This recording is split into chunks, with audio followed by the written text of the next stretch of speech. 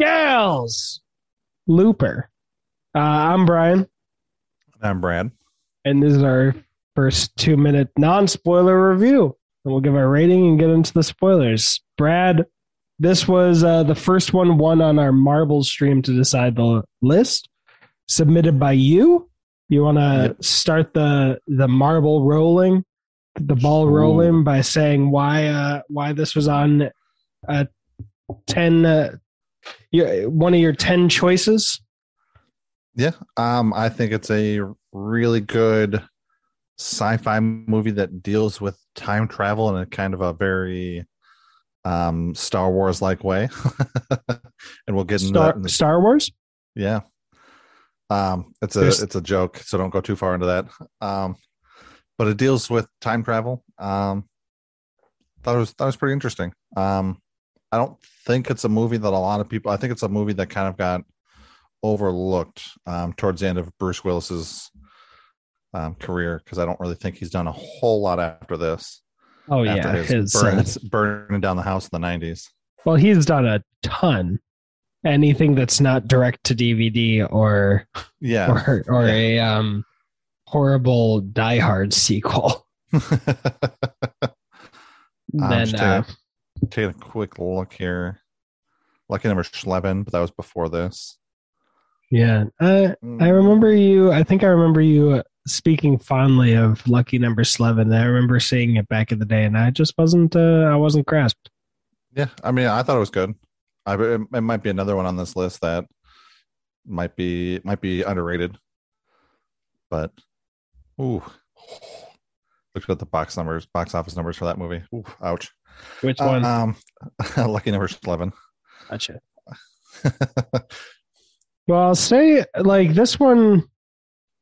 It got. I don't want to mention the other film because I know that the writer's a asshole piece of shit.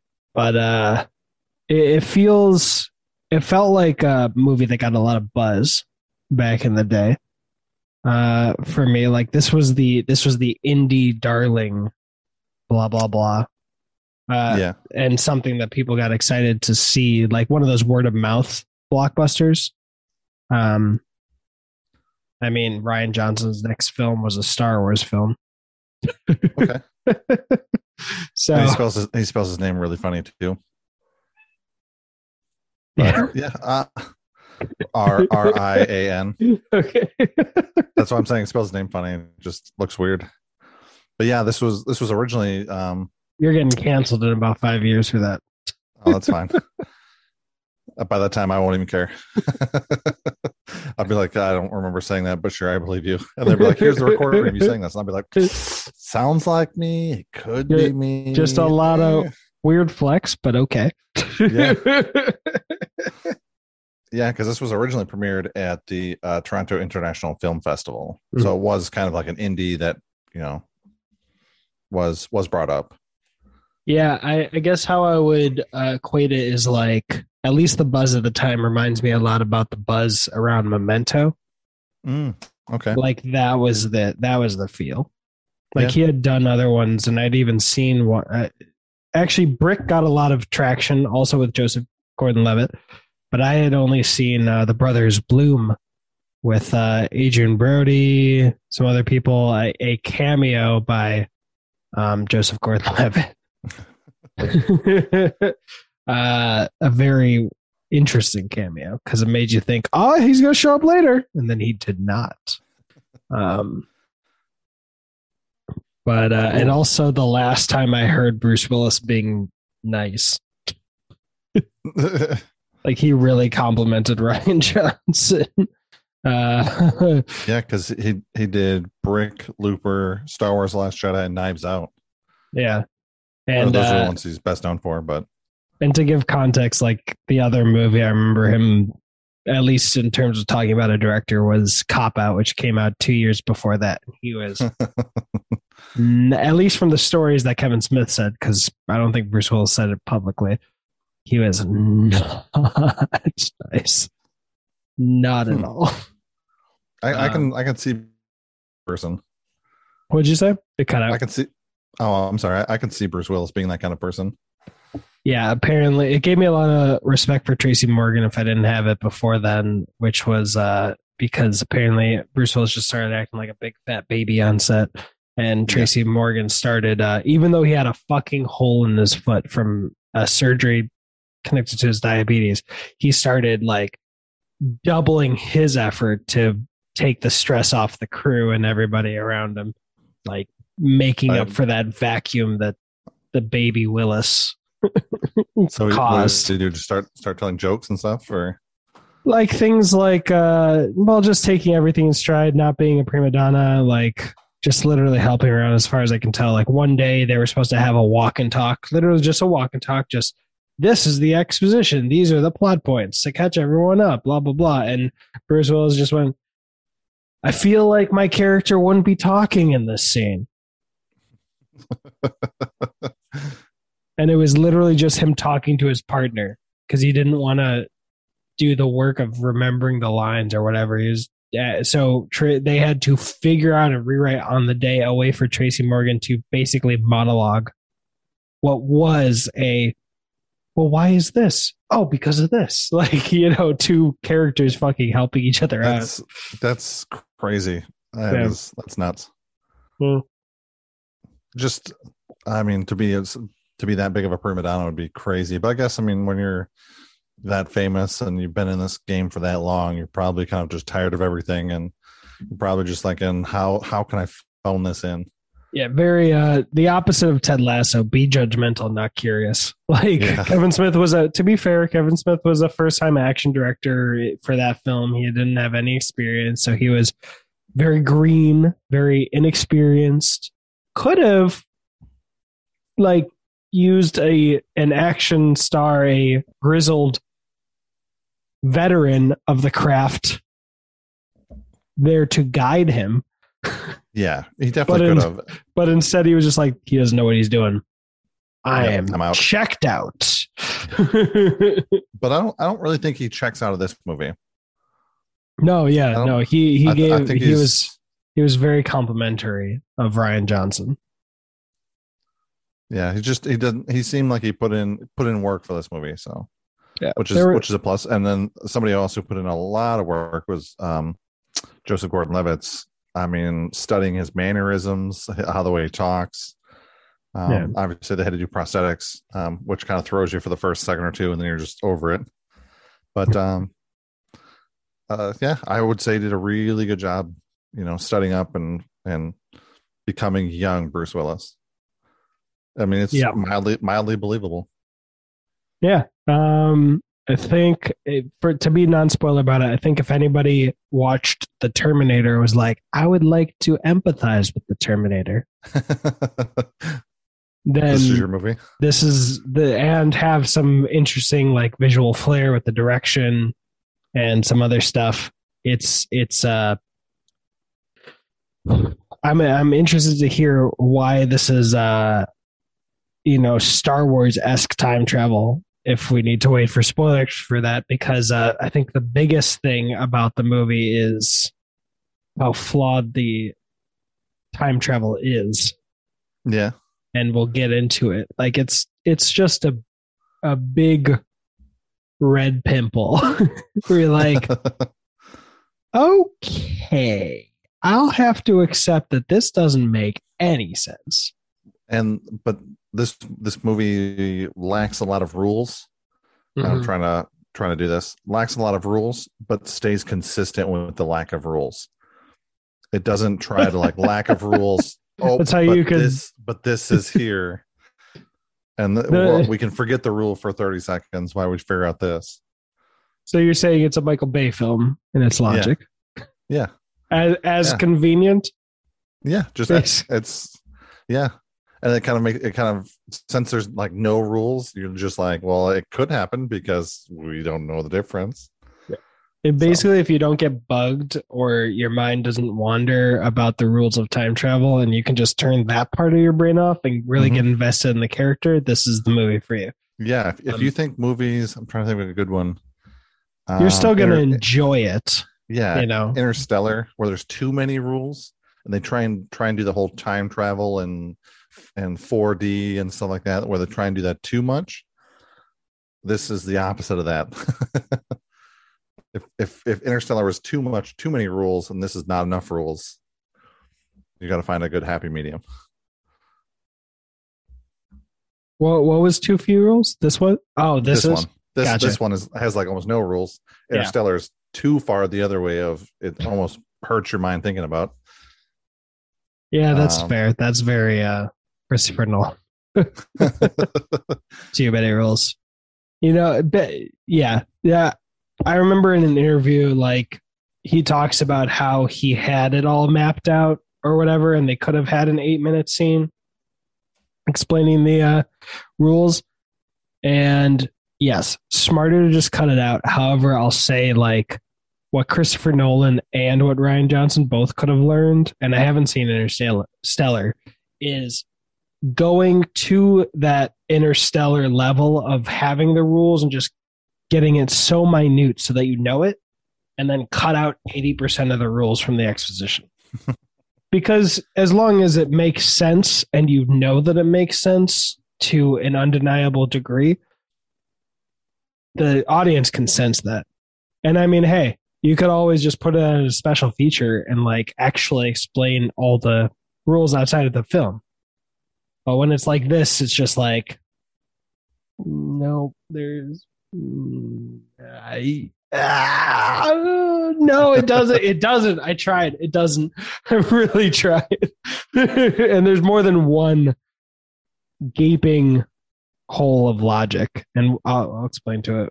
I'll explain it when we get it, or at least my take on it when we get into spoilers. But what else? Anything else you'd like to say for the non-spoiler section before we get into our review? No, I'm interested in the spoiler section, so that's what I'm here for. All right. Well, my rating is a joint. Okay.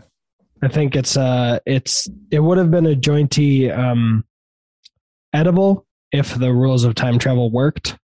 You know, I think its flair and its character work are exceptional, and then the story just falls apart under scrutiny in terms of the plot. So it was teetering on some parts of it are edible and some parts of it are skunky. Or yeah. So yeah. Together a joint. I'm gonna go with jointy edible. So nice. I think it's like a solid C+. Yeah, I think it fires on all cylinders. I think the lack of rules, and as long as this is a sci-fi movie, as long as you can kind of turn off your mind a little bit and just go with it, you're okay. As soon as you start analyzing, adding up 1 + 1 = 2, sure, bring the 2 here, that's when it starts getting kind of messy. Yeah. But when you deal with time travel, I mean, I think time travel is just one of those hard things to do in movies. It's tough. It's tough because you have to explain too much, or you don't explain at all. And this movie went to the don't explain it at all section. Yeah. But either you get too complex and too convoluted, or you just have to just go with it. This movie just says, hey, just go with it. It's fine. Hell, I mean, like, Endgame, what is it? It literally just basically said, so Back to the Future is bullshit. And they did it twice. And it took up probably a total of like 60 seconds, maybe 120 seconds. And it's great. Works. Yeah. Perfect. Anyway, spoilers. If you, I should have said it before, but if you want to actually watch it and buy it, the affiliate link's down below. And it has a very nice steelbook. Oh, yeah. All right. I'll see if that's on Amazon and put a link down below if it is. But I think it is. If not, there's other websites. What do you want to talk about first? Do you want to just blow open all the plot holes sure. immediately? Absolutely. All right. I'll start this off cool. because obviously time travel is going to be the biggest part of this thing. I like the fact that they just kind of like do these are not your droids hand wave when it comes to this. When it comes to the time travel, when they're sitting at the diner, he's like, I can explain time travel to you, but we're going to spend the rest of the day here and we're going to be drawing models out with straws and building forts with straws. Yeah. It says just it'll make your head hurt. That I'm So I like how they perfectly just, like, fine with. That scene, Yeah. perfect. I love it. I'm glad that they just kind of hand waved, like, these are not the doors you're looking for. Yeah. Just move on. So I like how they did that. I mean, it's better than trying to get it all convoluted and this is how it actually works, or just accept the fact that it works and call it a day. Yeah. So if I was given the two options, I would rather just have, okay, time travel works. Yes, it's messy. Yes, there's going to be some issues with it, but just accept that this is how it's done. Yeah. But yeah. So what do you think about that? I love that. Like I said, I love that scene. I don't want to change a single thing about it. I mean, if you added one or two things, sure. But here, this is the biggest time travel gripe that people said when they were reviewing it, which is how do the tracker things that track people who would be dead stop working? Like, technically, according to, at least maybe this was in an interview, but everyone in the future has like nanobots or something that could help them track them. That's why they send them back to the past to kill them and dispose of them. But they throw them into a furnace. So why couldn't, in the past, if that destroys the nanobots, why don't they throw them into a furnace in the present? And if it doesn't destroy the nanobots, why don't they just find like a mass grave of like 1,000 people in one place with all their nanobots? It would have been nice to just they probably would. Huh? They probably would if they opened up that furnace. Well, I mean, you're supposed the abandoned crematorium out in the middle of nowhere. I mean, you're supposed to be able to find them though, So like, it wouldn't change if the nanobots were not destroyed. Then it's like a week after they disappeared, they'd be like, "All right, show me where the nanobots are, this place." And then how does that save anything? If they said that the time travel like destroyed the nanobots, or the nanobots couldn't come back with you, immediately solve that. But those weren't mine. My biggest gripes were obviously the fact that him killing himself at the end would cause a paradox. It wouldn't just make Bruce Willis disappear. It would make the whole time, all the events of Bruce Willis coming back change. If it'll change Bruce Willis disappearing suddenly, it would change all the events that would lead up to that, and then everything would reset because it wouldn't have happened. So, he literally has to go back in time for him to kill himself. So it's a paradox. It doesn't work. But the biggest thing, and I get why they did it to make us empathize with Bruce Willis more, but like him having a reality where he kills himself, like closes his loop and then lives the rest of his life and meets his wife and everything couldn't happen because in that reality, he didn't go find the child, shoot him in the face, and kill the mother. And that's like one of the things he mentions in the diner scene is there's rumors of his mom being killed and him being disfigured. Yep. Yeah. So he never would have created the Rainmaker in the reality where he closed his own loop. Unless it's alluding to, and we're going to get super deep into this, probably way deeper than we even mean to. Yeah, unless we're talking about multiple strings of reality, kind of similar to Doctor Strange looking in the future. Oh, I went through 14 million realities. We only win once. That's the thing, though, because if it is that time travel, that endgame time travel of multiple realities, then young Joe killing himself would not have killed old Joe. Yeah, because unless that it just would have caused it, but it can't. It can't be both. It can either be Back to the Future of like everything you change something in the past changes in the future, and then paradox, or multiple realities where if it's multiple realities, then young Joe killing himself would just made old Joe go like, the fuck did he? Young Joe cutting into himself, Beatrix, would not have changed old Joe's arm. So it's like, what is it? There was this great movie that turned into a pretty entertaining TV show called, it was like Radio Signal or something. I don't know. But it was that Radio Signal sounds familiar. I don't think I've seen it, but I've believe I've heard that. It's not that. It was about a little boy who grew up without his father because his father was killed in a fire, and he ends up finding a ham radio or something that lets him talk to him over 30 years. Oh, there's a mailbox one like that too, where they write letters to each other in the mailbox. Oh, that is Keanu Reeves and Sandra Bullock in the Lake House. Lake House. I know because I was the one person who liked that movie when it came out. Nice. Congratulations. How was it? I thought it was really good. I thought it, nothing crazy, but I didn't think it deserved the hate it did. Although I could just go back to it and figure it out. But another TV show that's doing that now is Archive 81 on Netflix. It's a Netflix show that deals with stuff like that. He's putting together tapes. He's restoring like old cassette tapes and stuff like that for some museum of some sort. And some big high up person wants him to restore tapes from a fire of an apartment building in New York. So he goes to this compound and does it, and he can communicate, and he sees with the person that he's restoring the tapes for, or it's the girl that's recording the tapes. It's super interesting. What's it called? Archive 81. Gotcha. I'll check that. The movie I was talking about is Frequency. So spoilers for the movie.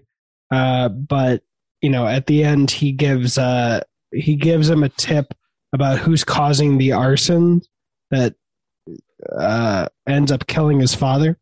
And his father then makes a different choice and survives and is alive the whole time. So it's Back to the Future rules kind of. But yeah, so either old Joe always comes to the past and creates Rainmaker, or he doesn't. Yeah, I mean, I don't think there's any way. I don't think there's any way that kid doesn't turn into the Rainmaker after the events of the movie, regardless of Joe killing himself. Yeah, there's a chance he always becomes it. That kid got shot in the face. He's also one of the strongest TK users that they've ever seen. I mean, yeah, but there's no way that kid doesn't become super powerful in the future. He's going to become super powerful. But the interesting thing that I liked about this movie is that it's all about his morality. That's what's on the line. Everyone in power who you hate could have been good. 99% of them could have been good if they had better influences. Or something would have changed in their life to not send them down that path. Yeah. But yeah, I'll say after like all the criticism of The Last Jedi, and I liked it more than most, but I could acknowledge its flaws, but I didn't defend it as much as like Patrick Willems, who seemed to have, no offense to Patrick Willems, but he seemed to have his head up his butt. Like he gaslit people who didn't like it. First off, people were very, very vocal. If they were as, being as nasty as, there were a lot of people who were being really nasty to Marie Tran, I think her name was. Fuck those people. All those people can go fuck themselves. Yes, they can all go fuck themselves. They harassed her off social media. Go fuck yourself. That would have been a proper position to come from. But he, in his defense, since he liked the movie more than most, he just criticized people's criticism of the movie. Like about the first and second one, he wrote, I think it was either for the first or second one, but he wrote, "This is a space movie for kids about wizards," or something like that. Like just really minimalizing people's legit criticisms of it. In a kind of condescending way. And then when Rise of Skywalker came out, he was crushed. And part of me was just like, and I like Patrick Willems, but sometimes he just makes some very not great arguments. His video on Kevin Smith is one that I've been meaning to make like a response video of when I finally get the time to do a full video, but because it's just full of like horrible arguments.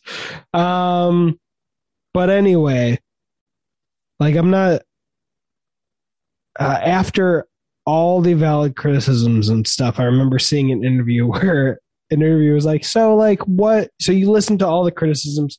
Like anything you learned from it, anything you like thought, oh yeah, that's actually valid. And Ryan Johnson just goes, nope, nope.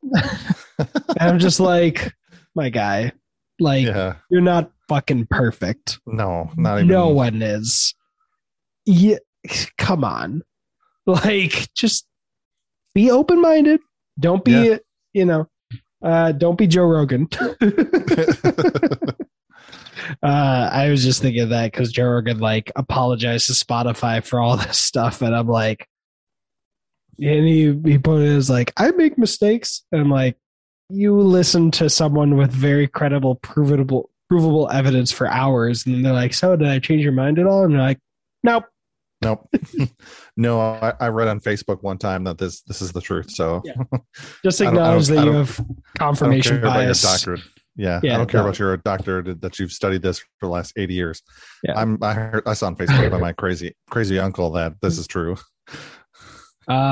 Anyway, so I don't think there was any changing his mind. Like if someone was like, this time travel doesn't make a lot of sense, you'd be like, yes, it does. It does. He just smiles. Part of me go to like Comic-Con and he just smiles. He's sitting there smiling. He kind of looks like a what's the guy from The Hobbit? Bilbo? Yeah, what's the one actor? of the dwarves? No, which one? Martin Freeman? No, the famous one. The Bilbo Baggins. I mean, Martin Freeman played the young Bilbo Baggins. That who you talking about? The one in the regular movie. The one in the actual Lord of the Rings, not the Hobbit ones. All right, that says something about me because I'm like, Martin Freeman's definitely the more famous one. No. You talking about Smeagol? No. Okay. You're just. I think you're trolling. No, Martin Freeman got famous with Sherlock, and he's been in, the Hobbit trilogy, and he was in, Marvel. Elijah Wood. Get out of here.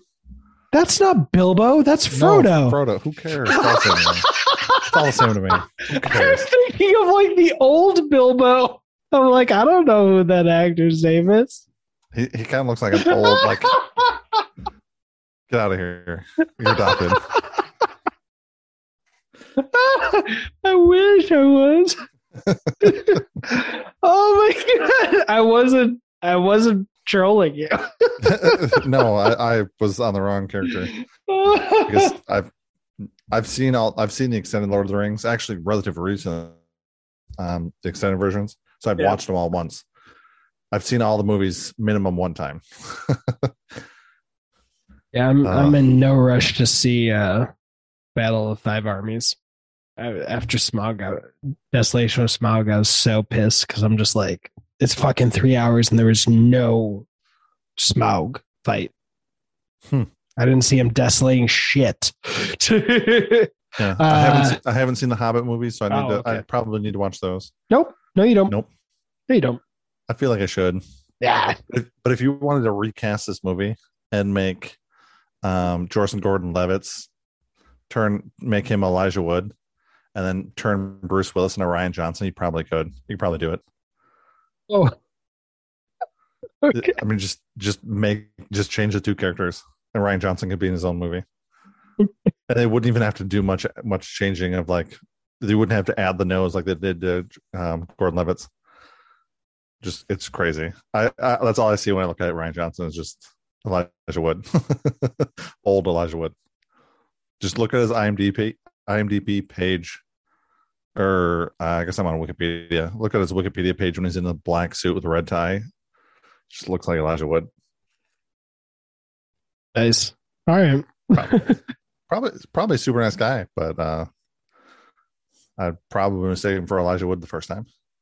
Jesus Christ. I just looked up Elijah Wood and there's a Daniel Radcliffe Elijah Wood face split. Why? Is it like Face Off? No, it's kind of, but they just did a great job of actually like marrying the faces together and just Nope. Don't do that. There's one where it's split down the middle and it just looks more aesthetically pleasing because you know it's separated. Like your brain can see the line. But when it's put together, just nope. No thanks. Anyway, let's see. Jeff Daniels is in this movie. Yes. Well, what I want to say about Rian Johnson really quickly is like this is like middle tier of his films, I think. I don't remember Brothers Bloom. That had Mark Ruffalo. It was good. I remember enjoying it. But The Last Jedi is a little lower, I think, for me. And then so Looper's actually second in your list. Yeah, and Knives Out is just top tier. Like, yeah, Knives Out was fantastic. You leave Rian Johnson to do what he's good at, which is what does he love to do? He loves subverting expectations. Keep him in a mystery whodunit. Fantastic. I believe Knives Out 2 and 3 are going to be excellent. If he comes back for the Star Wars trilogy he was supposed to do, I'm just going to be like, ooh, yeah, we gonna have some issues. Yeah, because I think he's slated for the next unnamed trilogy that's supposed to come out. They're not gonna do it. They had a trilogy they were supposed to do with the Game of Thrones creators before they shit out the last 2 seasons, according to everyone's opinion. Because I haven't seen it, I know you like it. But yeah, I mean, part of it's just that you don't have a source material. You're kind of just winging it. Yeah, you're going off what some old man hasn't written yet. Yeah, they had the outlines, but like, yeah, no, that quietly stopped happening as well. Yeah, but Knives Out is in post production, so I mean, hopefully we get that this year. It'll come on Netflix.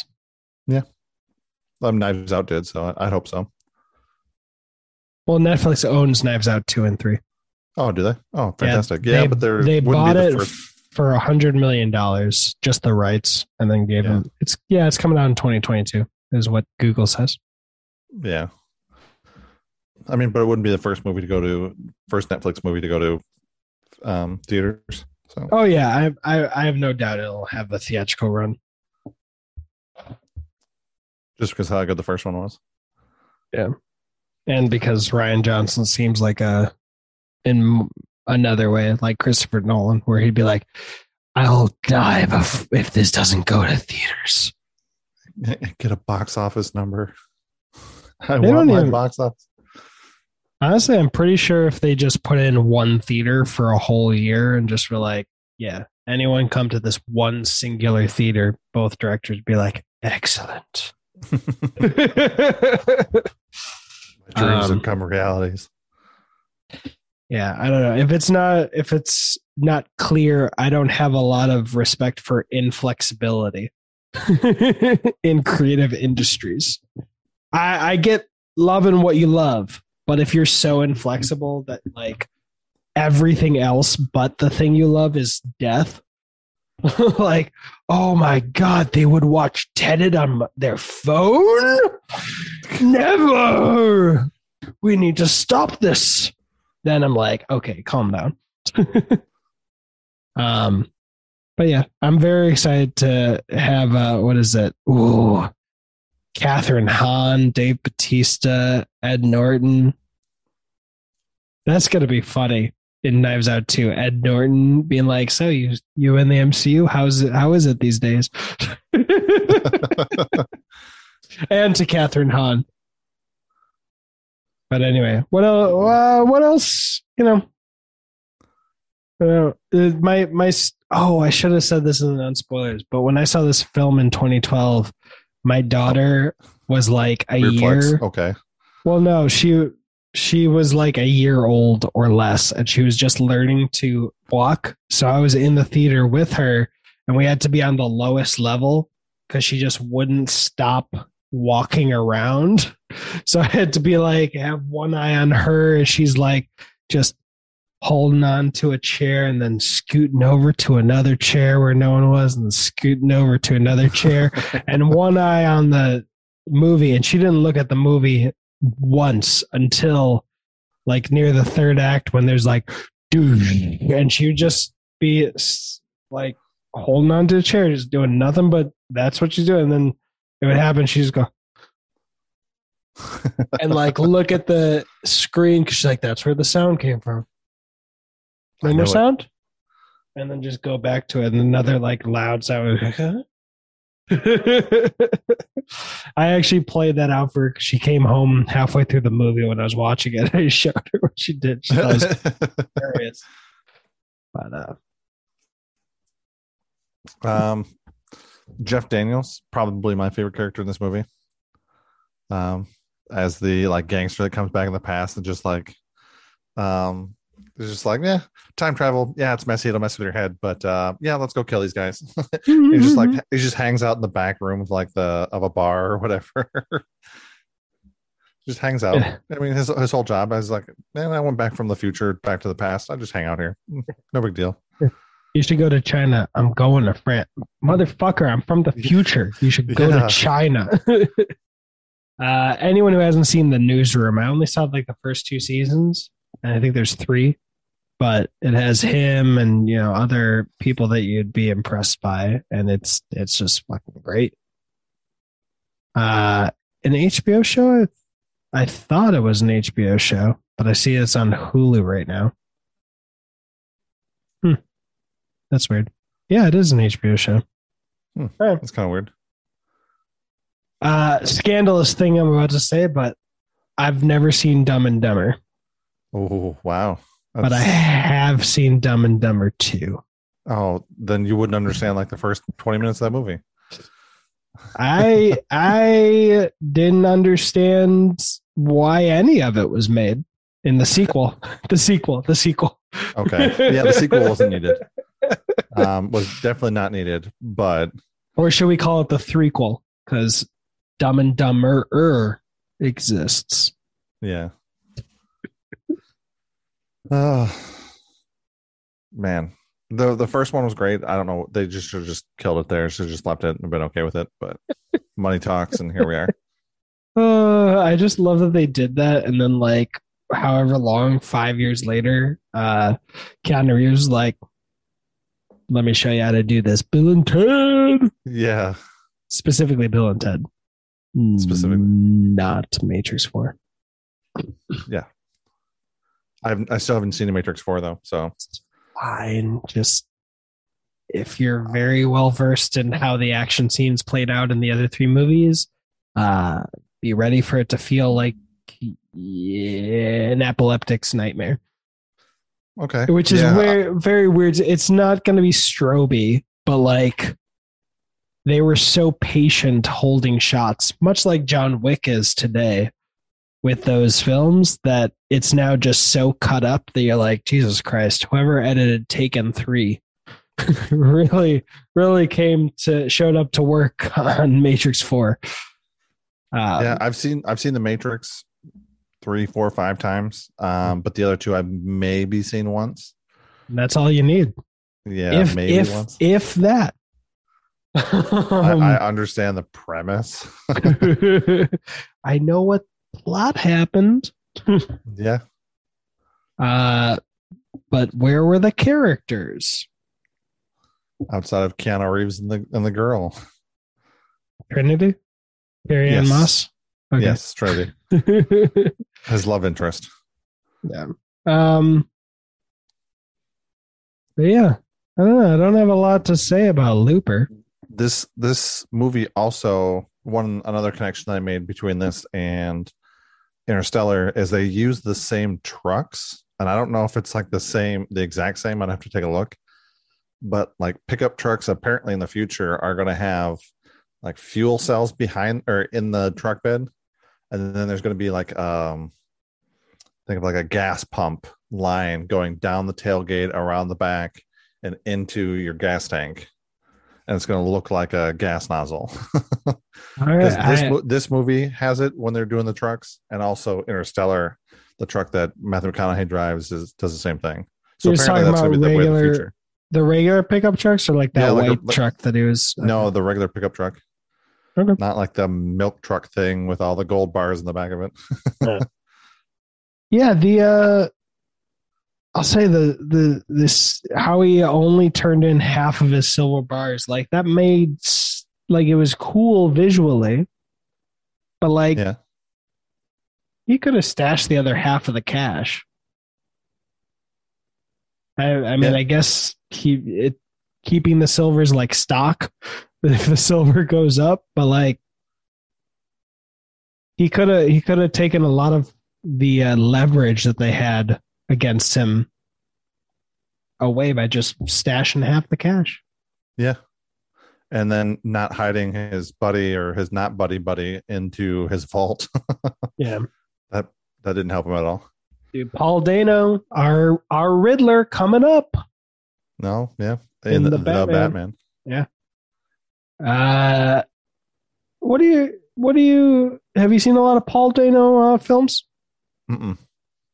Little I Miss have not. Sunshine, Ruby Sparks, There Will Be Nope. Blood. Wildfire. Nope. I don't know Wildfire. I'm just looking. I have Wikipedia open, so I'm able to cheat a little bit. I need to put Ruby Sparks in the list if I didn't already, because that is like Night and Day. Cowboys what? and Aliens. He was in the Tom Cruise movie Night and Day. Double checking. Yep, he was. He was Simon Feck. What a piece of shit movie. Hey, wait. Wasn't that no? But yeah, wasn't that in the marbles race? What? Night Wasn't and Day? Night? I'll Yeah. never put it there. Oh, I didn't put it there. I thought you put it there. Ooh, I'm not doing that. Oh, he was in 12 Years a Slave too. Yeah, he was one of the slave owners, one of the assholes. He was in Oakjaw, which I haven't seen. But yeah, Ruby Sparks is fucking fantastic. If anyone enjoyed Little Miss Sunshine, they need to go on Netflix and watch Living with Yourself. Paul Rudd and Ruby Sparks. Both are, I believe, directed by the same people who directed Little Miss Sunshine. Nice. And all three of them are fan fucking tastic. Yep. They also did Battle of the Sexes, which I still have not seen with Emma Stone and Steve Carell. Yeah, I haven't seen that either. And we've also made it this far without talking about Emily Blunt. She put on a good accent. Yeah, not bad. Emily Blunt co-stars in like Edge of Tomorrow, Yep. which I did not love as much as the rest of the world, so I need to see it It again. was all right. It was all right. Yeah. I wouldn't say love. I would say it was all right. Yeah, I thought it was all right, and everyone was like, "It's one of the greatest things ever." I'm like, is it? Is it really? It's not that bad. It's not that good. Jungle Cruise, she was just in Yeah. The Quiet Place Part 2. Both bad movies, unfortunately. Oh, Quiet Place Part 1 is. Yep. Editing, Brian. At this point, I started doing a deep dive of Dwayne Johnson's IMDb, and it went all the way to doing a deep dive on Will Smith's IMDb, and it just had like basically nothing to do with this film. So that's at the end. I'll mention when, after our outro and everything. That's at the end if you're interested.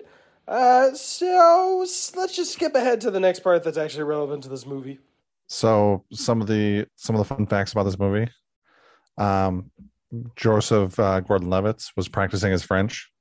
He's actually in real life fluent in French. So it's just funny that he's practicing listening off a tape recorder. Nice. It was when he was hanging off the fire escape. When they filmed that, it was actually Joseph Gordon-Levitt's 30th birthday. Nice. So as in the middle of the stunt, they stop everything and sing him happy birthday as he's hanging off up there. So the crew came on and sang happy birthday to him and wheeled out a birthday cake. That's fantastic.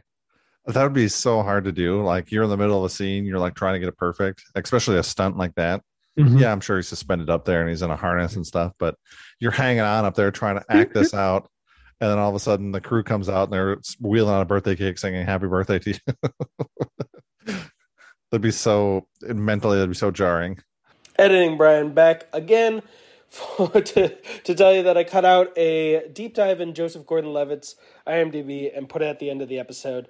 It's more relevant to this film since he is the star, but it was just talking about his IMDb history. It has some good recommendations for other movies you might want to check out that you may not have heard of. I recommend listening to it, but just, to keep this portion of the podcast streamlined and relevant directly to Looper, let's jump into the next part that's actually about Looper. All right, so for this review of diving deep on IMDb's and also sometimes talking about Looper, anything else you want to say about it? Just my go-to budget information. Okay. So what do you think this? If you haven't seen it, what do you think this movie was filmed off of? I specifically didn't. I stopped myself from looking it up because I knew you'd want to say. I would guess 8 million. 8? Definitely under 20 million. No, wait. Considering the effects, I'll say under 20 million because they got Bruce Willis, and Bruce Willis wasn't being bitching about not being paid. Okay. Yeah. Oh, there's a budget of 30 million. Oh shit. So it's higher than you thought. I mean, but it's still low budget. We're not into like the 60, 70, 100 million or anything crazy. But this was like a little bit of an indie film. It kind of started off as an indie film. Yeah, if there was some way that this could have been made for like $1 million with lesser known actors and pulled everything off the same, I think this movie would have been even bigger. If it could have, if having $1 million didn't hamper its marketing budget or whatnot. If everything stayed the same, but you replaced Emily Blunt, Jeff Daniels, Bruce Willis, and Joseph Gordon-Levitt. If you replace those 4 characters with nobodies, because it reminded me of the buzz around Hard Candy with Elliot Page and Patrick Wilson.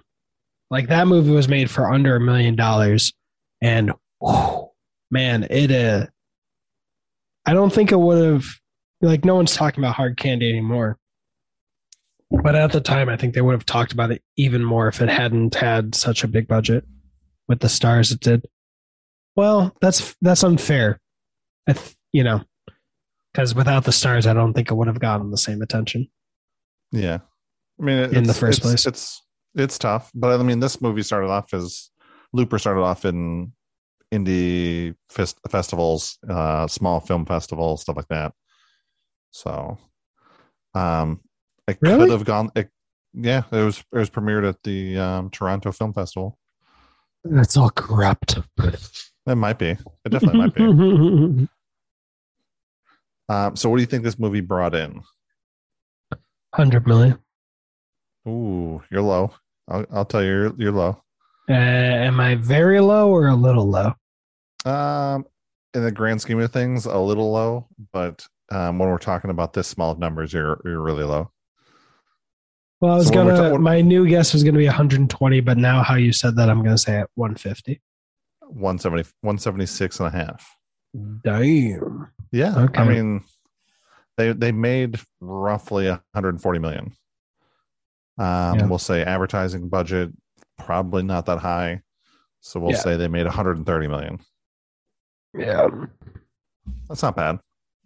That's fucking great for that budget. Yeah, that's not bad. When I think the only like mainstream movies that make that kind of return are like Avengers Endgame. Yeah, I mean they 4 times their money basically, and that's assuming they spent half, 15 million on marketing, which they probably didn't. Yeah. But yeah, I mean, it won a ton of awards at different film festivals and film critic sessions and stuff like that. But they didn't. This movie hasn't won any major awards. So, What do you think about Rian Johnson's career? Like what you've seen of his, like Looper, the Last Jedi, and Knives Out.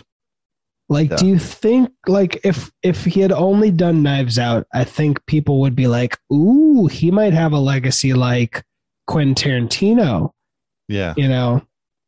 But I would be more. I'd be more excited if he only did like Looper as like a starter, and then Mhm. Knives Out was his next one, and then Knives Out 2, and then you're telling me, ooh, he might be able to do some kind of trilogy, maybe not Star Wars trilogy, because I think that would be kind of tough. But if you were to say, he's going to do a Star Trek trilogy or something, I'd probably be a little bit more excited. Yeah, to be clear, I'd be more forgiving of a trilogy that was completely his own in Star Wars, or I'd be happier for him because he wouldn't have been saddled with JJ's fucking mystery box with Luke Skywalker. Yeah. Like what else could he have done with Luke Skywalker, the thing he got the most hate of? JJ just completely took him out of the plot, made him a hermit who didn't want to be found. How do you justify that? And then you find him at the end of the movie, and you're just like, all right, bye. Yeah. Yeah, it was totally unfair. The opening of this movie is literally Luke taking the lightsaber and then hucking it. Yeah, just yeets it off a cliff. There's different way. Like he should have just dropped it at his feet and walked over it. Not made it a fucking joke. I think that would have hit better. But like at the end of the day, there's very few options for you. You literally can't be like, "Thank God you found me. Let me be hero again." That would have been weird. Yeah. That would have been you. People would have liked it more as a general audience, but like just thinking about it, but like, okay, so why was he cut off from the Force? Oh, because he left his Force bracelet off for the last 30 years. Cool. Yeah. And now he's back, But yeah, I mean, I think out of the three though, I liked the progression, but I think the last one was the worst one. I mean, I think it just got way, and I know we'll get hate for this too, because any Star Wars fans listening to this will just go nuts. But I think they just got like, they went overboard on like the Force through those last three movies. The first 4, 5, 6, they do a good job kind of managing it. 1, 2, 3, they kind of explain things, but it's nothing crazy.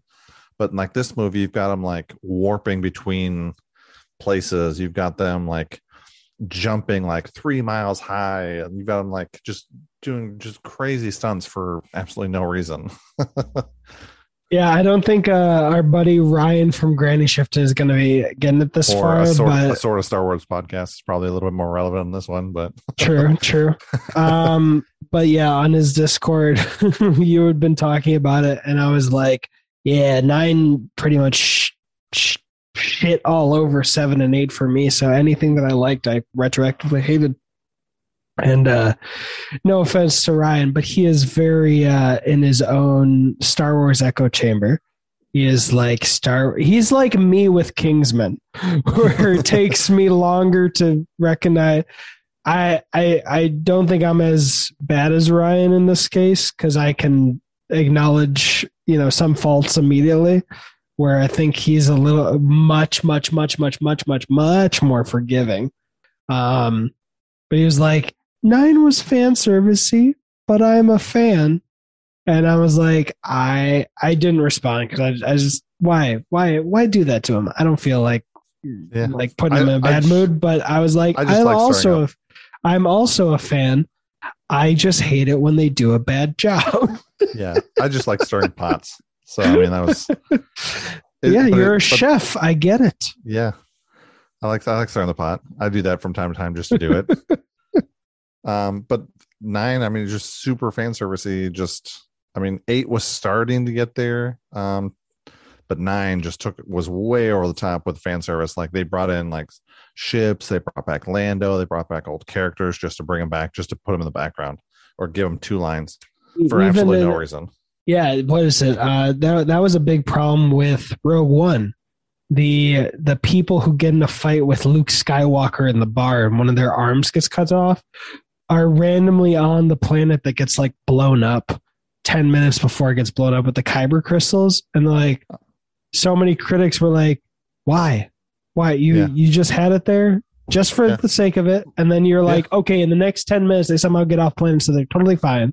And like R2D2, no, not, I think C3PO shows up randomly at another point. It's like, all right, well, this did nothing.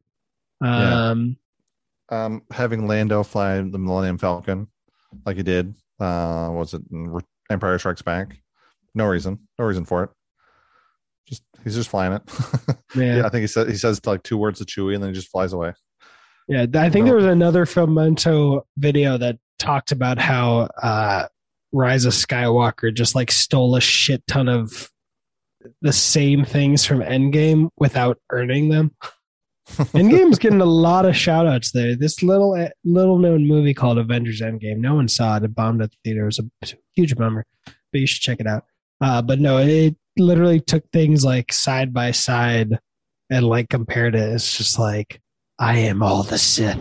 I am all the Jedi. What the fuck does that mean?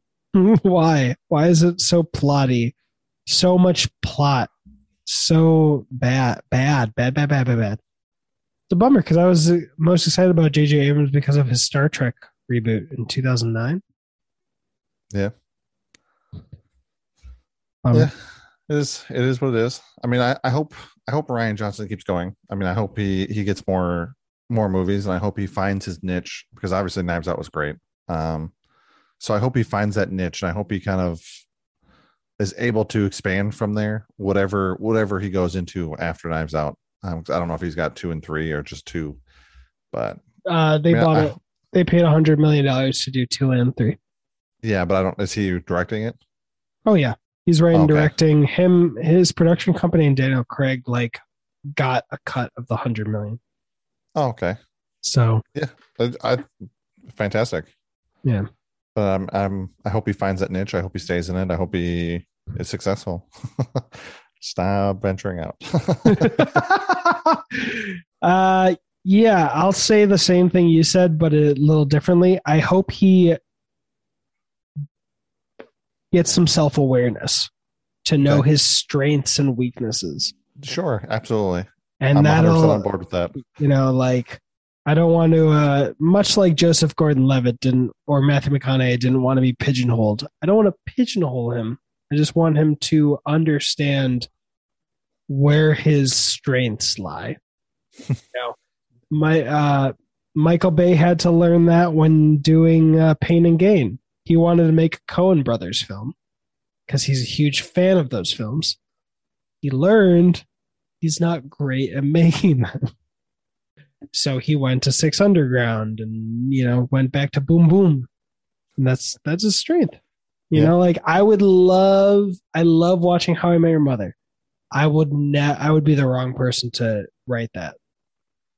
It just wouldn't be me. I'd be closer to Kingsman, you know. Something I wish I could say that I could be like James Gunn, but he's fucking insane and I love him for it. And you know. I can't imagine what his brain looks like. Yeah, but I'm not that. You know.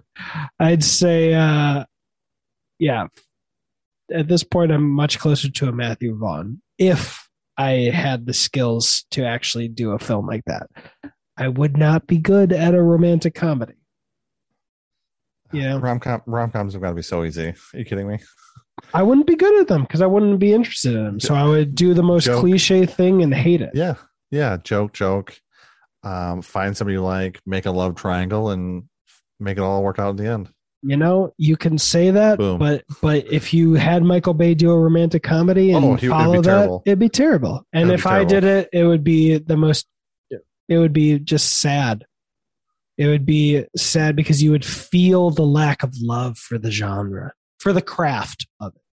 You know, yeah, I can enjoy it, but you have to love it. Didn't Michael Bay do a rom-com? I hope not.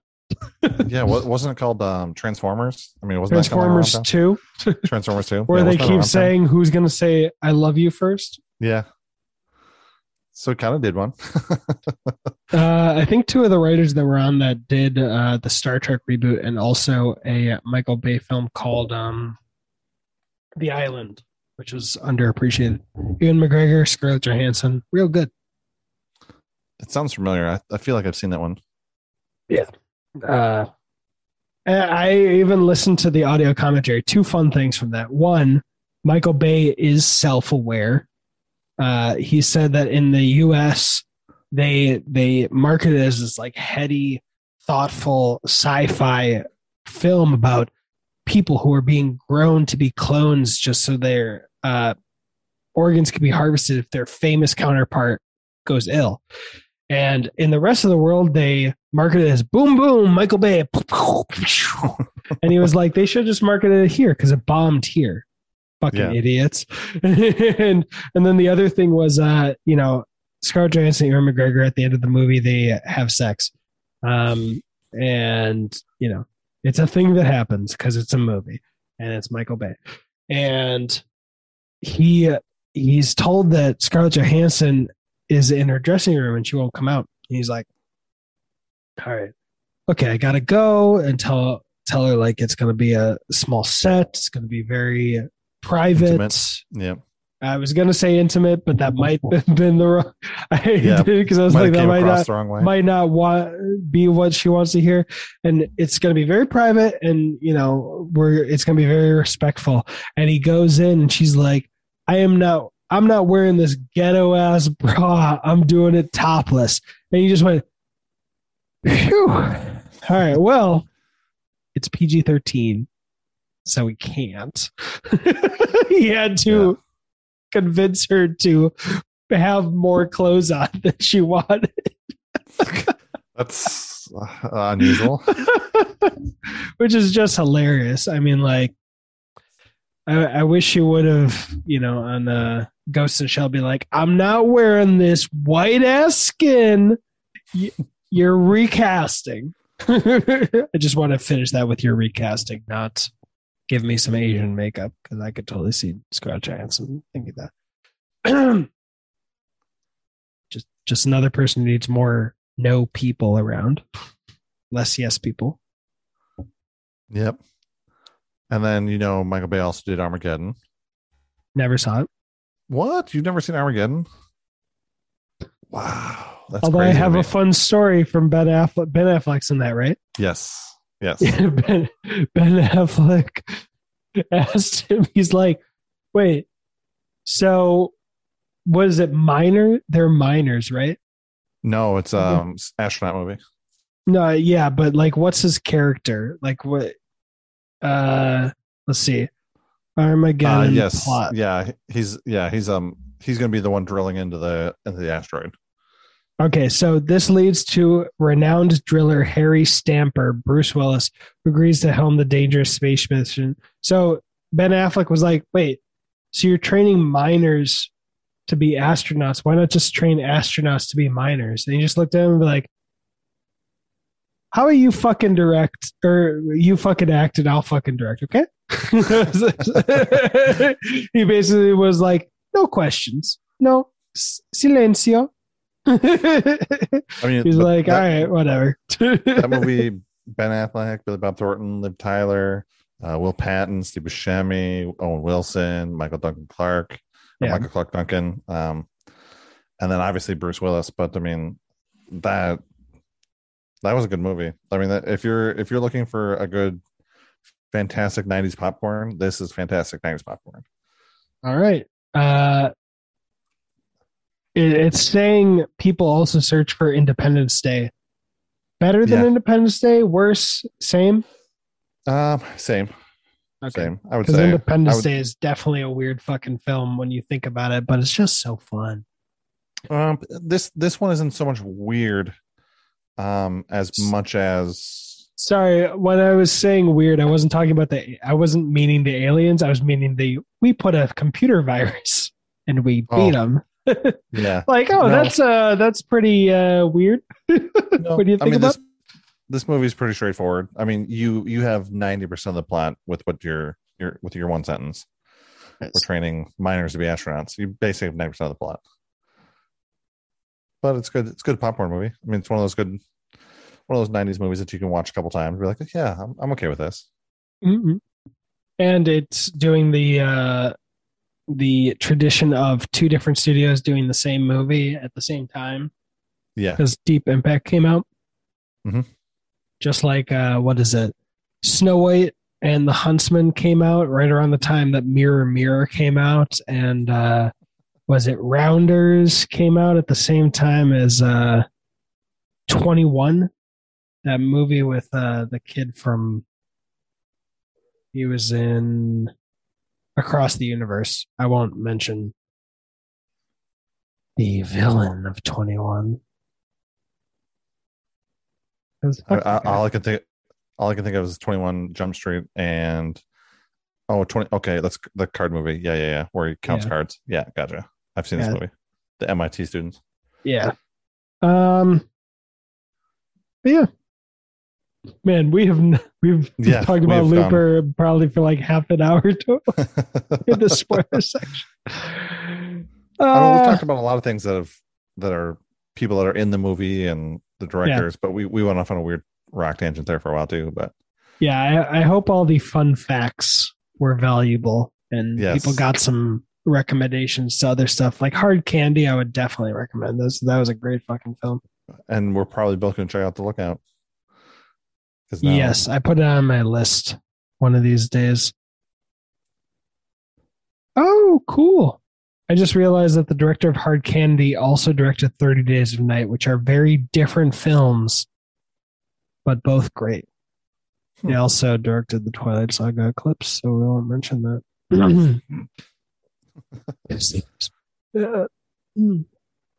Sorry, I just got something stuck in my throat. And it wasn't a bad love story about. I still haven't watched the final movie. I've seen every other one. I watched it like with significant others at the time, and then just one day I was super bored. I was like, let me torrent this last one just to complete it, just so I'm done. And then I watched 5 minutes of it, and I saw that fucking weird CGI baby face. I was like, you know what? Thanks for telling me.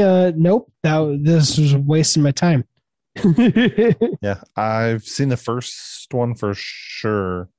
I think that's it. I didn't continue. Yeah, you were smarter than me. But I'm saving that last Twilight film for like some punishment. Some video. Hey, if this podcast gets 10 reviews, we'll make it watch it. You know what? Actually, if this podcast gets where is it now? Let me see. Apple Podcast. Movies are dope. If by the end of 2022, this podcast has how many ratings or reviews already? It already has 4 ratings. If it gets up to 13, then actually 11. 7 more. If it gets 7 ratings and reviews by the end of the year, let's review the Twilight Saga. The whole thing? Sure. Well, I was going to say the last one. Well, the last one. Okay. And you have to skip everything. Okay. Like I said, I've seen the first one, so I know where we're going. I'm fairly confident I've not seen the middle one, and I know for sure I've not seen the last one. So, and by the last one, technically there are 3 books. No, wait, there's 4 books, but there are 5 movies because the last one did a part 2. So even better. So we'll only do part 2. You should make Holly do part 1. I'll do part 2, and I won't watch anything. No, she's not going to corrupt her. Well, based on how she reacted to watching The Eternals, which is just a film. It's not. It's just boring. It is. It had a lot of promise. It was pretty boring. The way she reacted to that, I think she'd find my house and burn my house down if she had to watch a Twilight film. She should. Either that or she's just going to be like, you know what? Guilty pleasure. It's a 50-50.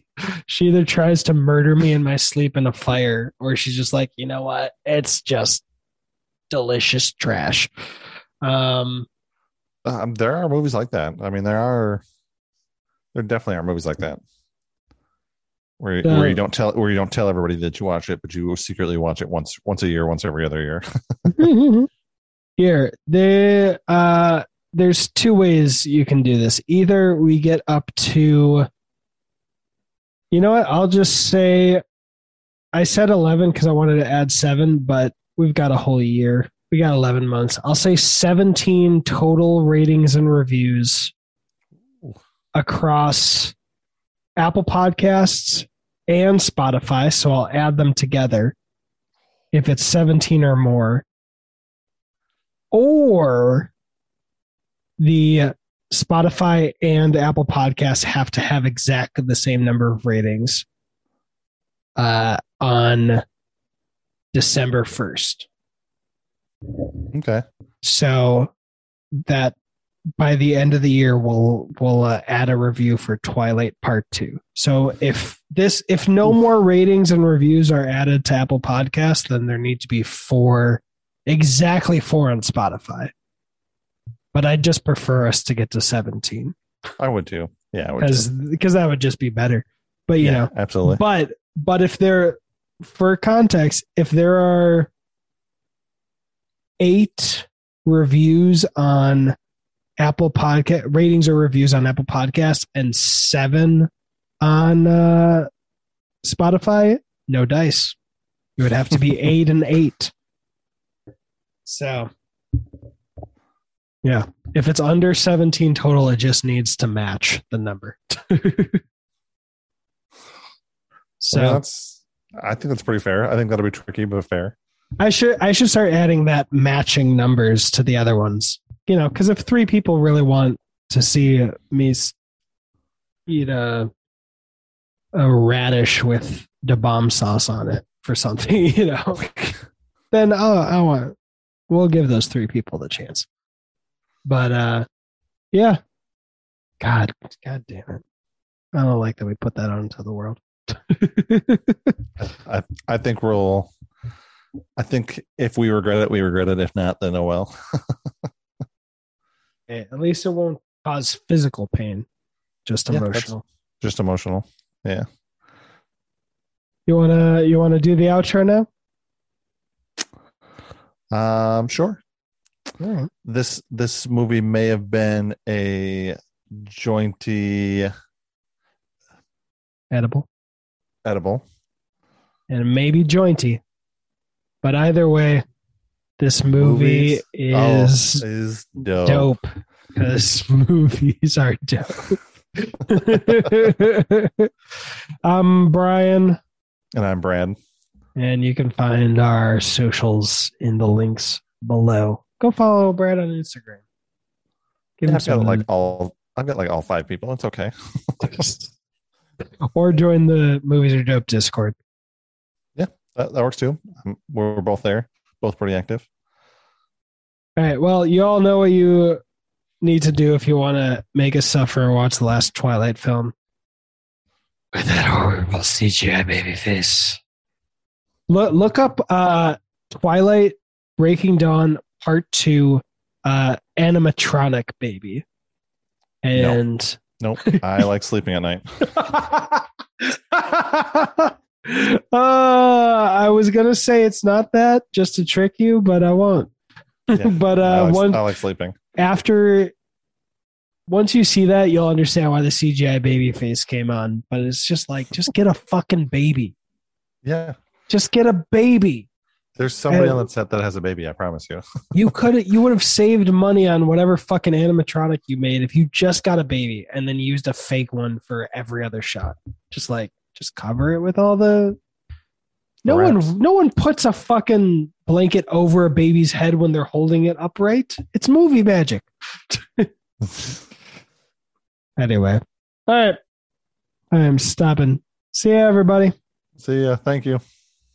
Editing Brian. This is the Dwayne Johnson and Will Smith deep dive. Enjoy.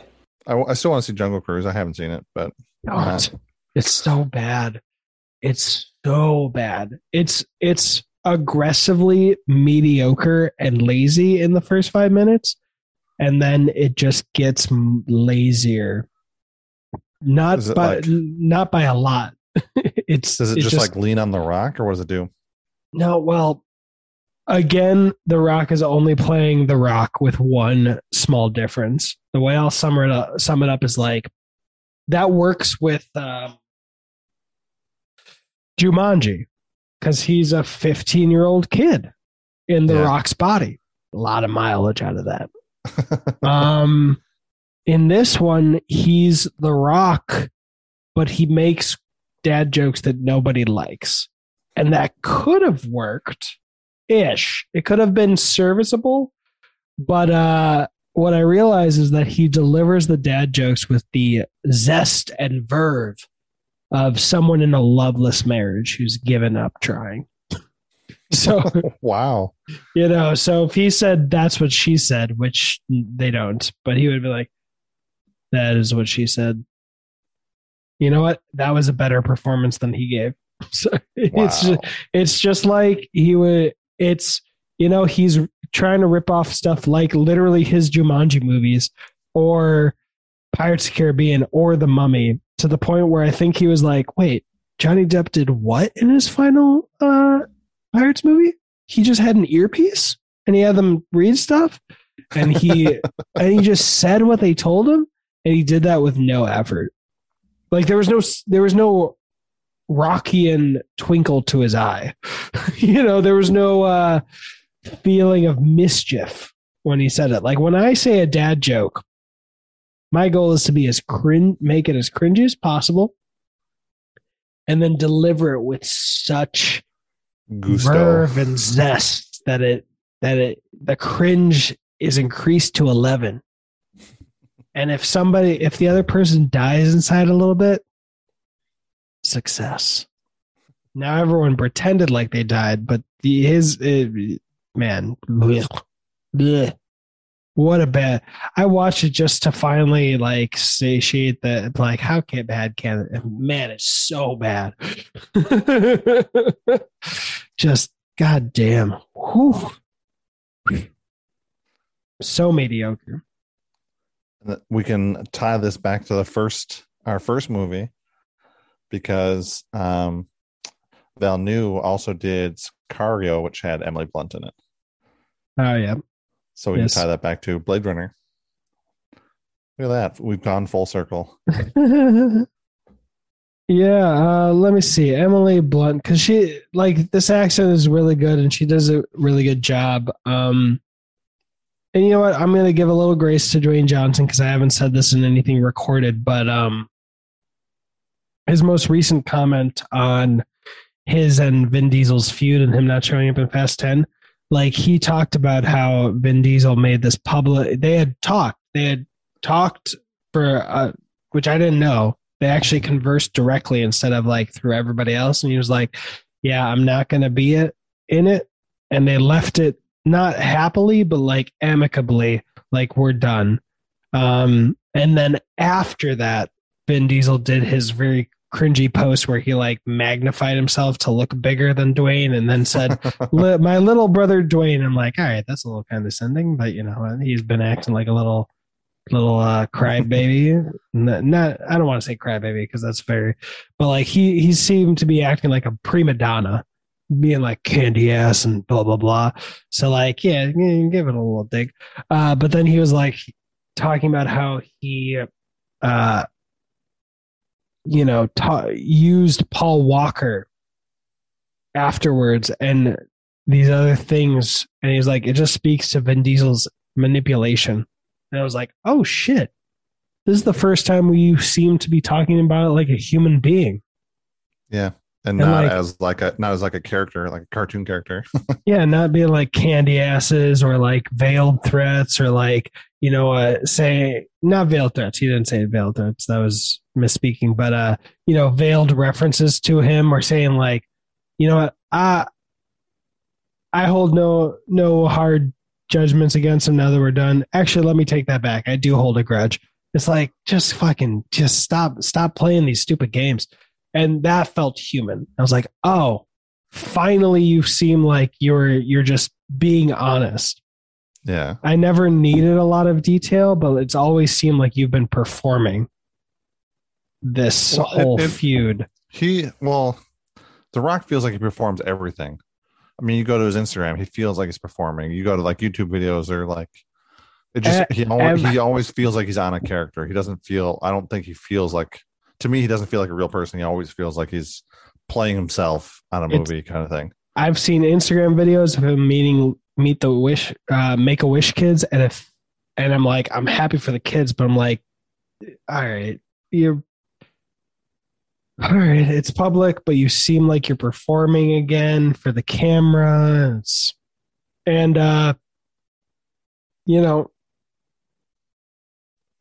Like, I don't know. I just want to give him some grace because I've been tough on him, and I think he does need less yes men around him. But like, I get, and yeah. I got what Vin Diesel, besides the photo cropping and my little brother Dwayne, that's weird. But like, I'm sure Vin Diesel's just. I saw me doing that. I could see me accidentally, like talking about these things that would have concerned me. Like, if we don't make it the best possible, that I'm failing my brother who passed away, and like, I know he said no, but if I do it publicly, maybe that'll get through to him. And it's like, dude, nope, you. Yeah. I see how he did it without you pushed it too far. Yeah. Yeah. Without seeming like thinking of himself as being bad for doing it. But like a good therapist would have been like, do you realize what you're doing? It's manipulative. But yeah, to the performance aspect, I remember every single interview when he was doing Jumanji: The Next Level, he kept talking about his tequila brand. Like every single interview had like a let's toast to, and it's just like, all right. Like there's your way of doing it, and there's the Ryan Reynolds way of doing it. And the Ryan Reynolds way has the very crucial detail of having a tongue firmly stuck in his cheek. And he did come out this week and say that he noticed on the latest episode of Peacemaker. Yes. that his gin was on the counter. Yeah, that was fucking great. I loved it. And like every Mint commercial where it literally is nothing but performance, every aviation gin, every like behind the scenes on 6 Underground, he's performing, but his tongue is firmly stuck in his cheek, and you're just like, this is just funny because he's in on the joke. Yeah. Whereas like Dwayne Johnson's like, all right, I have this checklist that I have to hit in this interview. Tequila brand, so people will buy my tequila. It's like the new energy drink that I'm doing. The new, yeah, because he's got his own energy drink. Yeah, this is my protein powder that I use that's sponsored or whatever. It's like, here's my Under Armour shirt, my Under Armour pants, my Under Armour shoes. And honestly, it made so much sense when I saw him doing some presentation to a talent agency. Is like, they had represented Will Smith. And he's like, I'm modeling my career off, and no offense, but I'm off Will Smith. I mean, you did a great job with him. I'm going to do it better. And I'm like, oh yeah, Will Smith keeps getting stuck in his own, this is how we make the movie. And sometimes that works with iRobot. And sometimes it's just god awful, like with that assassin movie where he played himself younger. It's just like, ooh, mediocrity. iRobot I've seen. I don't know which movie you're talking about where he's playing himself. Ang Lee. No, he's not playing himself. He's playing like 2 different characters, and one of them he's aged down. So I'll get it. It was Gemini Man? Gemini, yeah. Okay. I know the movie. I haven't seen it. I mean, there's plenty of, let me just, we're getting way into the weeds here, but I'm just going to run down the list of Will Smith movies of late, and I'll just say all the movies that go into the Will Smith. Suicide Squad did the Will Smith formula. I have a daughter, so I'm human, and that's all it needs. And oh shit, Karate Kid 2 is coming. Fuck yeah! Wait, Hancock 2. I don't know how accurate this is because they've been talking about Hancock 2 for a long time. But he's only a producer. Never mind. Yeah, that's a bummer. The Karate Kid 1 with his son was actually really great. Dude, he's going to do The Alchemist. Don't do The Alchemist. He's doing the Paulo Coelho novel, The Alchemist. I only know of the anime, so I have no idea. It doesn't look like he's starring, actually, so never mind. Never mind. All right. Let's see. I'm going to go through the ones I've seen and wow, there's a lot of shit he produced. Why am I not seeing his acting? Okay, there we go. Bad Boys for Bad Boys there's for a Life. Bad Boys. There's a Yeah. Wait, but Bad Boys for Life was 3. There's an actual Bad Boys 4 that's going into production. Oh, fantastic. I'm sure Martin Lawrence is ready for that.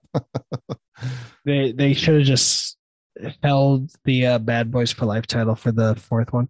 Anyway, Bad Boys for Life, not as bad. Gemini Man, yep, definitely did it. Aladdin, I think they actually did a decent job, but that movie was doomed with Guy Ritchie not giving a shit about the movie. Bright, Suicide Squad, After Earth, I've heard. Men in Black 3, 100% did the same thing. Hancock did it. I Am Legend did it, but it was pretty good until the end. Hitch, all these are iRobot, Shark Tale. They all go through the no, it needs to be a lovable guy. And so, Wild Wild West. I'm sure Wild Wild West, Men in Black 2, there's a formula to Will Smith. Sometimes it works gangbusters and sometimes it's total trash. And I think that's actually helped Will Smith because the movies that are just trash, the critics are like, this movie's trash. People don't watch it. And then they don't connect the dots so much. Dwayne Johnson keeps having modest success with movies. Just off the top of my head, Skyscraper, Jumanji 2, 3. Skyscraper was pretty bad. Yeah, it was Hobbs and Shaw, terrible. Yep, he does the yoink and twist from Ludwig. I was gonna say this did the yoink and twist with Terminator. Yes, I mean this is basically like an updated version of Terminator. Yeah, but he Skyscraper, yoink and twist from Die Hard with and then put it in China for the Chinese market. Let's see. And then Jungle Cruise just in the first 5 minutes. Just National Treasure, another one. It ripped off so many and did it so shittily. And then Hobbs and Shaw literally stole the MacGuffin from Mission Impossible 2, the worst Mission Impossible film. Red Notice was decently entertaining. It's if you haven't seen the movie, watch it one time and then just forget that you've watched it. Watch it one time and then go over to YouTube on Filmento and just watch Filmento rip it apart. You'll be like, all right, yep, I've covered both bases. I laughed and then I saw how hot garbage it was, and I'll never watch it again. And I wanted to cry. You wanted to cry? No, I'm saying you watch it one time, you laugh, you watch it rip it apart, and then you want to cry. Jesus Christ. I'm just looking at Dwayne Johnson's future ones. Red 1 is coming with Ryan Reynolds for Netflix. He's doing Black Adam. Let's see. Red Notice. He was in Free Guy as a voice that he sent over the cell phone, which is funny. Yep. But yeah, Jungle Cruise garbage. Jumanji: The Next Level was a rushed sequel, and if you take that whole story of The Next Level and just made it so each character starts off with only 2 lives instead of 3, would have solved 99% of the problems. Jesus Christ, he did Fortnite Chapter 2. Okay. I just realized they're doing a Halo movie too. He is? No, he's not. I'm saying they're doing a Halo movie. So you're Fortnite. Well, they've been talking about doing a Halo movie with Peter Jackson for the longest time. That's why what is it? That District 9 came out because the director, it fell apart, and the director's like, well, I want to do something creative. God. Baywatch ripping off he had two movies that ripped off 21 Jump Street. Central Intelligence, based on the trailer, you could just see that it's ripping off the high school portion of 21 Jump Street. And then Baywatch was, and it was fine. It wasn't as terrible as I thought it would be, but that also ripped off 21 Jump Street. I already mentioned Central Intelligence just now. San Andreas, that didn't look great. Hercules, horrible director, heard it was trash. And also he did Hercules and Scorpion King just feel so close together. Yeah. It's weird that he was called Franchise Viagra when really all he did was Journey 2 and then didn't do a third one because it wasn't successful enough. And then he did, where is it? G.I. Joe 2, Retaliation. Yep. And then didn't do another one because it wasn't successful enough. And then he was brought into Fast and Furious 5, or somewhere in there. So, Franchise Viagra? I don't know. Anyway, we've gotten far off the path. Way off. Way off. Editing Brian. Here's the Joseph Gordon-Levitt deep dive. Enjoy. Well, if anyone's still here after we just went through The Rock and me Will Smith's shitting on Will Smith and Dwayne Johnson's quickly atrophying career, or slowly, let's say. I'm going to just go through Joseph Gordon-Levitt's a little bit because I do want to, I watched him like most people on the show Third Rock from the Sun, and he was the quirky kid, and he almost got pigeonholed into that type of character, but then he did a lot of low budget movies, some of which I actually saw, not Brick, but The Lookout. Oh, all right. It is a Marvel actor. Don't be on the IMDb looking at The Lookout. It is a Marvel actor. And I'm going to make it even. It's a male Marvel actor, and their first name is Chris. Okay. Chris Pratt. Chris Pratt. Let's see. Chris Evans. Chris Hemsworth. Yeah. Oh, wow. I didn't realize Chris Pratt was just the first one to come to my mind because I like Guardians and I like Parks and Rec. So he's the first one I think of when you say Chris. There's also Chris Pine, but I already gave away that's only a Marvel actor. One of those three Chris's is literally his character in a movie called The Lookout. Which Chris can you guess which one would you guess is the character's name? Because I thought it was showing that his like co-host, like a fellow star, but no, his character's name is just one of those Chris's. Chris Evans makes the most sense. Chris Pratt would be kind of weird, and then Hemsworth, I think that'd be super weird. So I'm going to go with Chris Evans just because I think it'd be the most logical. Cool. It's Chris Pratt. That's super weird. I've never seen the movie Lookout. I remember renting it from Blockbuster. It was solid. It was a good, showing of his acting ability. He also was in like Stop Loss, which I didn't see, Miracle at St. Anna, which I did, 500 Days of Summer. That wasn't bad. And then he did G.I. Joe Rise of Cobra, which everyone was like, huh? He was like, it was a once in a lifetime kind of thing. Like a bad movie, but done by the Mummy guy, so it's like popcorn that you can just, I think I've watched G.I. Joe Rise of Cobra about 50 times, maybe 30. I don't think I've ever seen it. it's popcorn. It's disposable popcorn. It's not great, but it is what it is, and it knows what it is, and it is it unabashedly. I've seen Snake Eyes. Yeah. Oh, how was that? It was okay. I feel sorry for Henry Golding because I heard that was not great. Also, Yeah. who the fuck steals the naming convention from one of the worst X-Men films, X-Men Origins Wolverine? How are you going to do G.I. Joe Origins Snake Eyes? Why? Why would you want to subconsciously make that connection in people's minds? Just say G.I. Joe Snake Eyes. Yeah. Done. Just like Hobbs and Shaw. Fast and Furious, Hobbs and Shaw. Not the Fast and Furious. Nope. Don't do that. That's dumb. Fast Furious presents. That sounds dumb. Or just do Hobbs and Shaw. Yep. Or F and F. Hobbs and Shaw. Done. Anything. Yeah. Okay.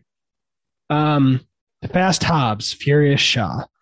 That would have been better because it's so cringy. Just like a lot of the franchise.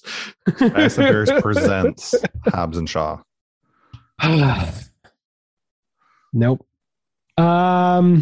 Inception. We got to be getting closer to Inception.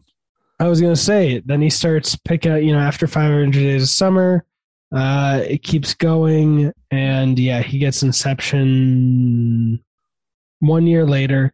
He also does some great, like he does The Dark Knight Rises, which is the worst of the Dark Knight trilogy.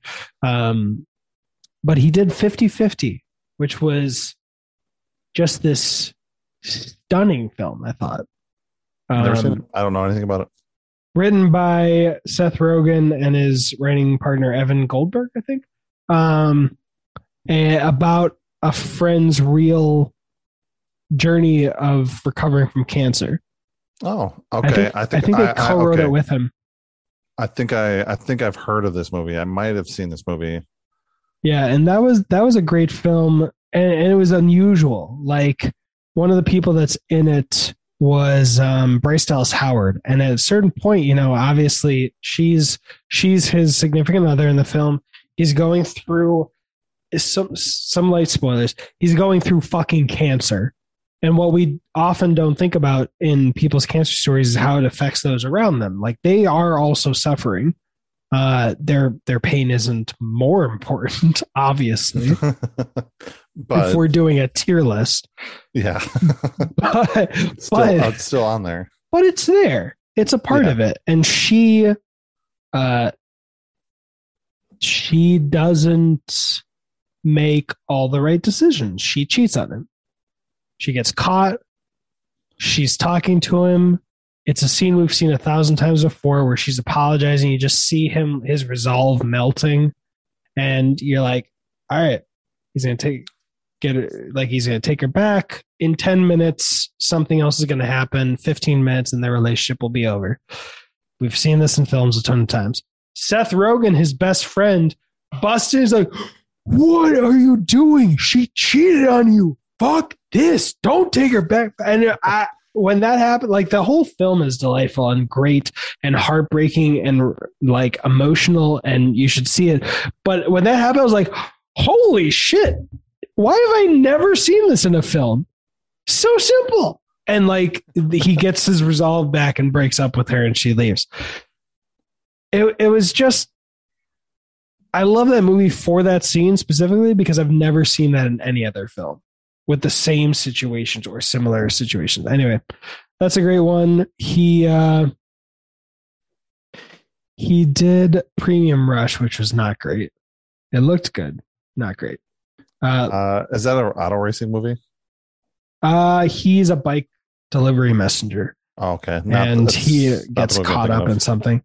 He also wrote and directed Don John, which co-stars Black Widow Scarlett Johansson, who and Julianne Moore. But in a sequence, she dry humps him to completion as a way to manipulate him into going back to school. Also had Brie Larson in it. She does her job well. But he wrote and directed it. It's really good.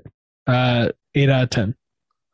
But yeah, I just want to celebrate him a little bit because he got out of being typecast and which we talked about last time too. Yeah, I think we had the much same like conversation. Matthew McConaughey.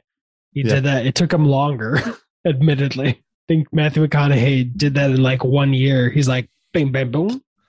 Okay, Chris Nolan. Hello, thank you. I'm ready. Joseph Gordon-Levitt had to do probably a decade for Chris Nolan to come calling. Like, would you like to kiss Elliot Page? Yes, please. And would you also like that kiss to be completely joyless, passionless, and not engage anyone in the audience? You read my mind. Sign me up. I'll do it for free. I'm just going to say the kiss in Mission Impossible Ghost Protocol, which is almost exactly the same scenario, is just a lot better.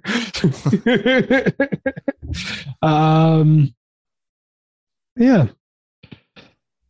Yeah, I mean he's a fantastic actor. I'm sad that we don't see him a little bit more. I mean, I think he does a wonderful job in this movie. I think he does a wonderful job in Looper, Interstellar. Oh, nope, the other one, Inception. There we go. We'll get there. I think he does a good job. I think he, I wish we'd see him a little bit more. For sure.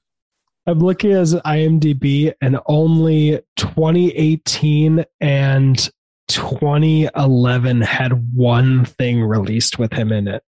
Everything else has 2, 3, 4, 5, 6 things every year. So he's in a lot. He's in a lot, but a lot of it's like weird stuff because after we're done with the trivia portion of that, I went ahead and looked, but a lot of it's like short films, or he's a voice of, or he just it's a movie I've never heard of. Yeah, The Trial of the Chicago 7 was good. That was on Netflix. Yeah, or he's in like one episode of a TV show just randomly. Yeah, he does run hitrecord.com, I believe. That's his company. It's like a crowdsourced kind of he's encouraging crowdsourcing creative projects. Okay. I see. Not monetarily, like collaboratively crowdsourcing things. Oh, nice. Yeah. And then he does this movie, and then he turns around and he's in a voice in The Last Jedi. Oh, was he? Yeah, that's not surprising. Yeah. I don't know. I wish we could see him more in bigger movies. That's where I'm going. I'm going to stick with it. I like Joseph Gordon-Levitt. I think he's a good actor. Yeah. Wish we'd see him more. Hey, all he has to do is sign up to the Marvel Cinematic Universe. Yep, and we'll see him every day. I mean, hey, he'll be on one channel or another. Hey, maybe he'll be in cable shows. Maybe he'll be in Knives Out too. He reminds me a lot of Anna Kendrick. That may be because I just thought of her because she's also in Don John, I think. Did I see that right? Nope, she's not. She's in something else. But Anna Kendrick seems like she just does what she wants, and like does some good stuff that can be popular, but she won't. She's not, looking to have her own franchise films. Like Pitch Perfect is the closest thing Anna Kendrick's ever had to a franchise because it was a trilogy. But was she in all three, or was she just in the first two? No, she was in all three. Okay. But like, I remember when the streaming wars started, Anna Kendrick, I saw her on fucking everything. She had an HBO original show that she was on. She did a Christmas movie where she was the star for Disney Plus. She did a lot, but none of it felt, like franchises feel when you see Dwayne Johnson in it, or, Bruce Willis. It's just like, oh yeah, she's doing what she wants. She was in Into the Woods, Up in the Air with George Clooney. Let's see. Love Life was a TV show she did. Oh, cool. I just saw there was a Scott Pilgrim vs. the World Water Crisis, and she was in it. Kind of want to look that up now. Okay, Love Life was a Max original. with one of the stars of why is it not showing him as one of the top cast when he's in the in The Good Place, William Jackson Harper. Oh wow, there's a lot of great people in that. I need to check it out. She was in Dummy, which was on what was that horrible streaming show that did Quibi. Oh, okay. I was like, I have no idea where we're going with this. Yeah, that was a pretty decent show, actually. It was written by Cody. What's her last name? Cody Heller. She created it. And she is the significant other of Dan Harmon. But it was great. She actually made Dan Harmon a character. Played by... No, I clicked on the wrong thing. Never mind. Not by Dan Harmon, but literally named Dan Harmon and has Rick and Morty in it. But yeah, she was just she did Noelle for Disney Plus. She was just fucking everywhere. For about 3 seconds. No, she's doing all kinds of stuff. She does Trolls World Tour as part of it. I guess that's a franchise for her. Twilight, which was a franchise. Yeah. So she's continuously successful in her career, but like Joseph Gordon-Levitt, we don't look at them like Robert Downey Jr. and Scarlett Johansson, you know? Yeah. Which I think I would prefer their career. I mean, I would love Robert Downey Jr.'s money. Yeah, absolutely. But, you know, where you seem more like just a real person who's not getting harassed every fucking day, every minute. You know, when you run in there and like, hey, you're so and so. Like, yeah, I am. Yeah. You seem really cool to hang out with. I could see Joseph Gordon-Levitt and Anna Kendrick going to a Starbucks and not having an issue outside of California. Yeah, and being able to keep it on the DL. Be like, and you know, if Robert Downey Jr. and Scarlett Johansson went to a Starbucks in Colorado would shut down. Yeah. You wouldn't be able to leave that building. Yeah, COVID cases would spike because all the surrounding states would then migrate there just to see them. But and this is not a dig against Anna Kendrick or Joseph Gordon-Levitt. I think they'd be left alone for the most part. Like, yeah, you'd probably you'd have a couple of people that might go up to him like, hey, you know, I know you, can I get an autograph kind of thing, but not like shutting down roads leading to that place. Probably, hopefully they don't need a security detail for their day-to-day life. I think it's sad that anybody has to have that, but there are some crazy people in this world, so that's why we got to keep educating people. Parasocial relationships. Watch Bo Burnham, I guess. I'm sad. So I don't think we brought up Blind Spotting or Charlie Bartlett. Charlie Bartlett's coming in 4 reviews, so we'll be good. Yeah. Not including a potential Peacemaker review. I'm just going to get a poster of my face just sitting here. And then I'm just going to mute my mic, walk away, come back 2 hours later, and then start at that point with Charlie Bartlett. I'm not going to talk for 2 hours about Charlie Bartlett alone. But have you seen it yet? No, I have not. All right, I knew it was on the list. I knew it was on the list. I just haven't got that far yet. I have something to look forward to. Oh, hey, look who was in Love Life. The teacher from Booksmart. Oh, nice. Yeah. I don't see her little student boyfriend. Well, that's a plus. I'm okay with this. Oh, Hope Davis, Robert Downey Jr.'s Hope Davis, who was also in Charlie Bartlett, is in Love Life. Yeah, her boyfriend her student boyfriend isn't in that because he's only been like a couple commercials, and then that movie really. I think it was like AT&T or something. Oh shit! Whoa! I just went and actually looked at the IMDb for The Lookout, and it has Jeff Daniels in it with Isla Fisher. Oh, I like Isla Fisher. And Matthew Good, who was in what? Well, he was in Watchmen. He was the guy who tries to kill everybody. Oh, he was also. Matthew Good was in The King's Man. Oh, I'm just realizing. Let me fact check that. Yep, he is. Nice. I didn't realize that was the same actor. That's dope. Wow, this cast is fucking stacked. Bruce McGill, Carla Gugino. Yeah. Wow.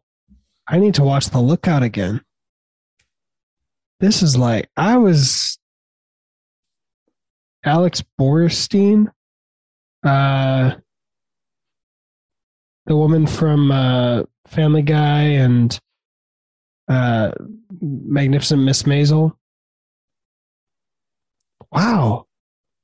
I just thought it was some random, like, hidden little gem that was kind of fine, but nothing, like, groundbreaking that I found in a Blockbuster. But damn, never mind. The Lookout. I should add it to the list.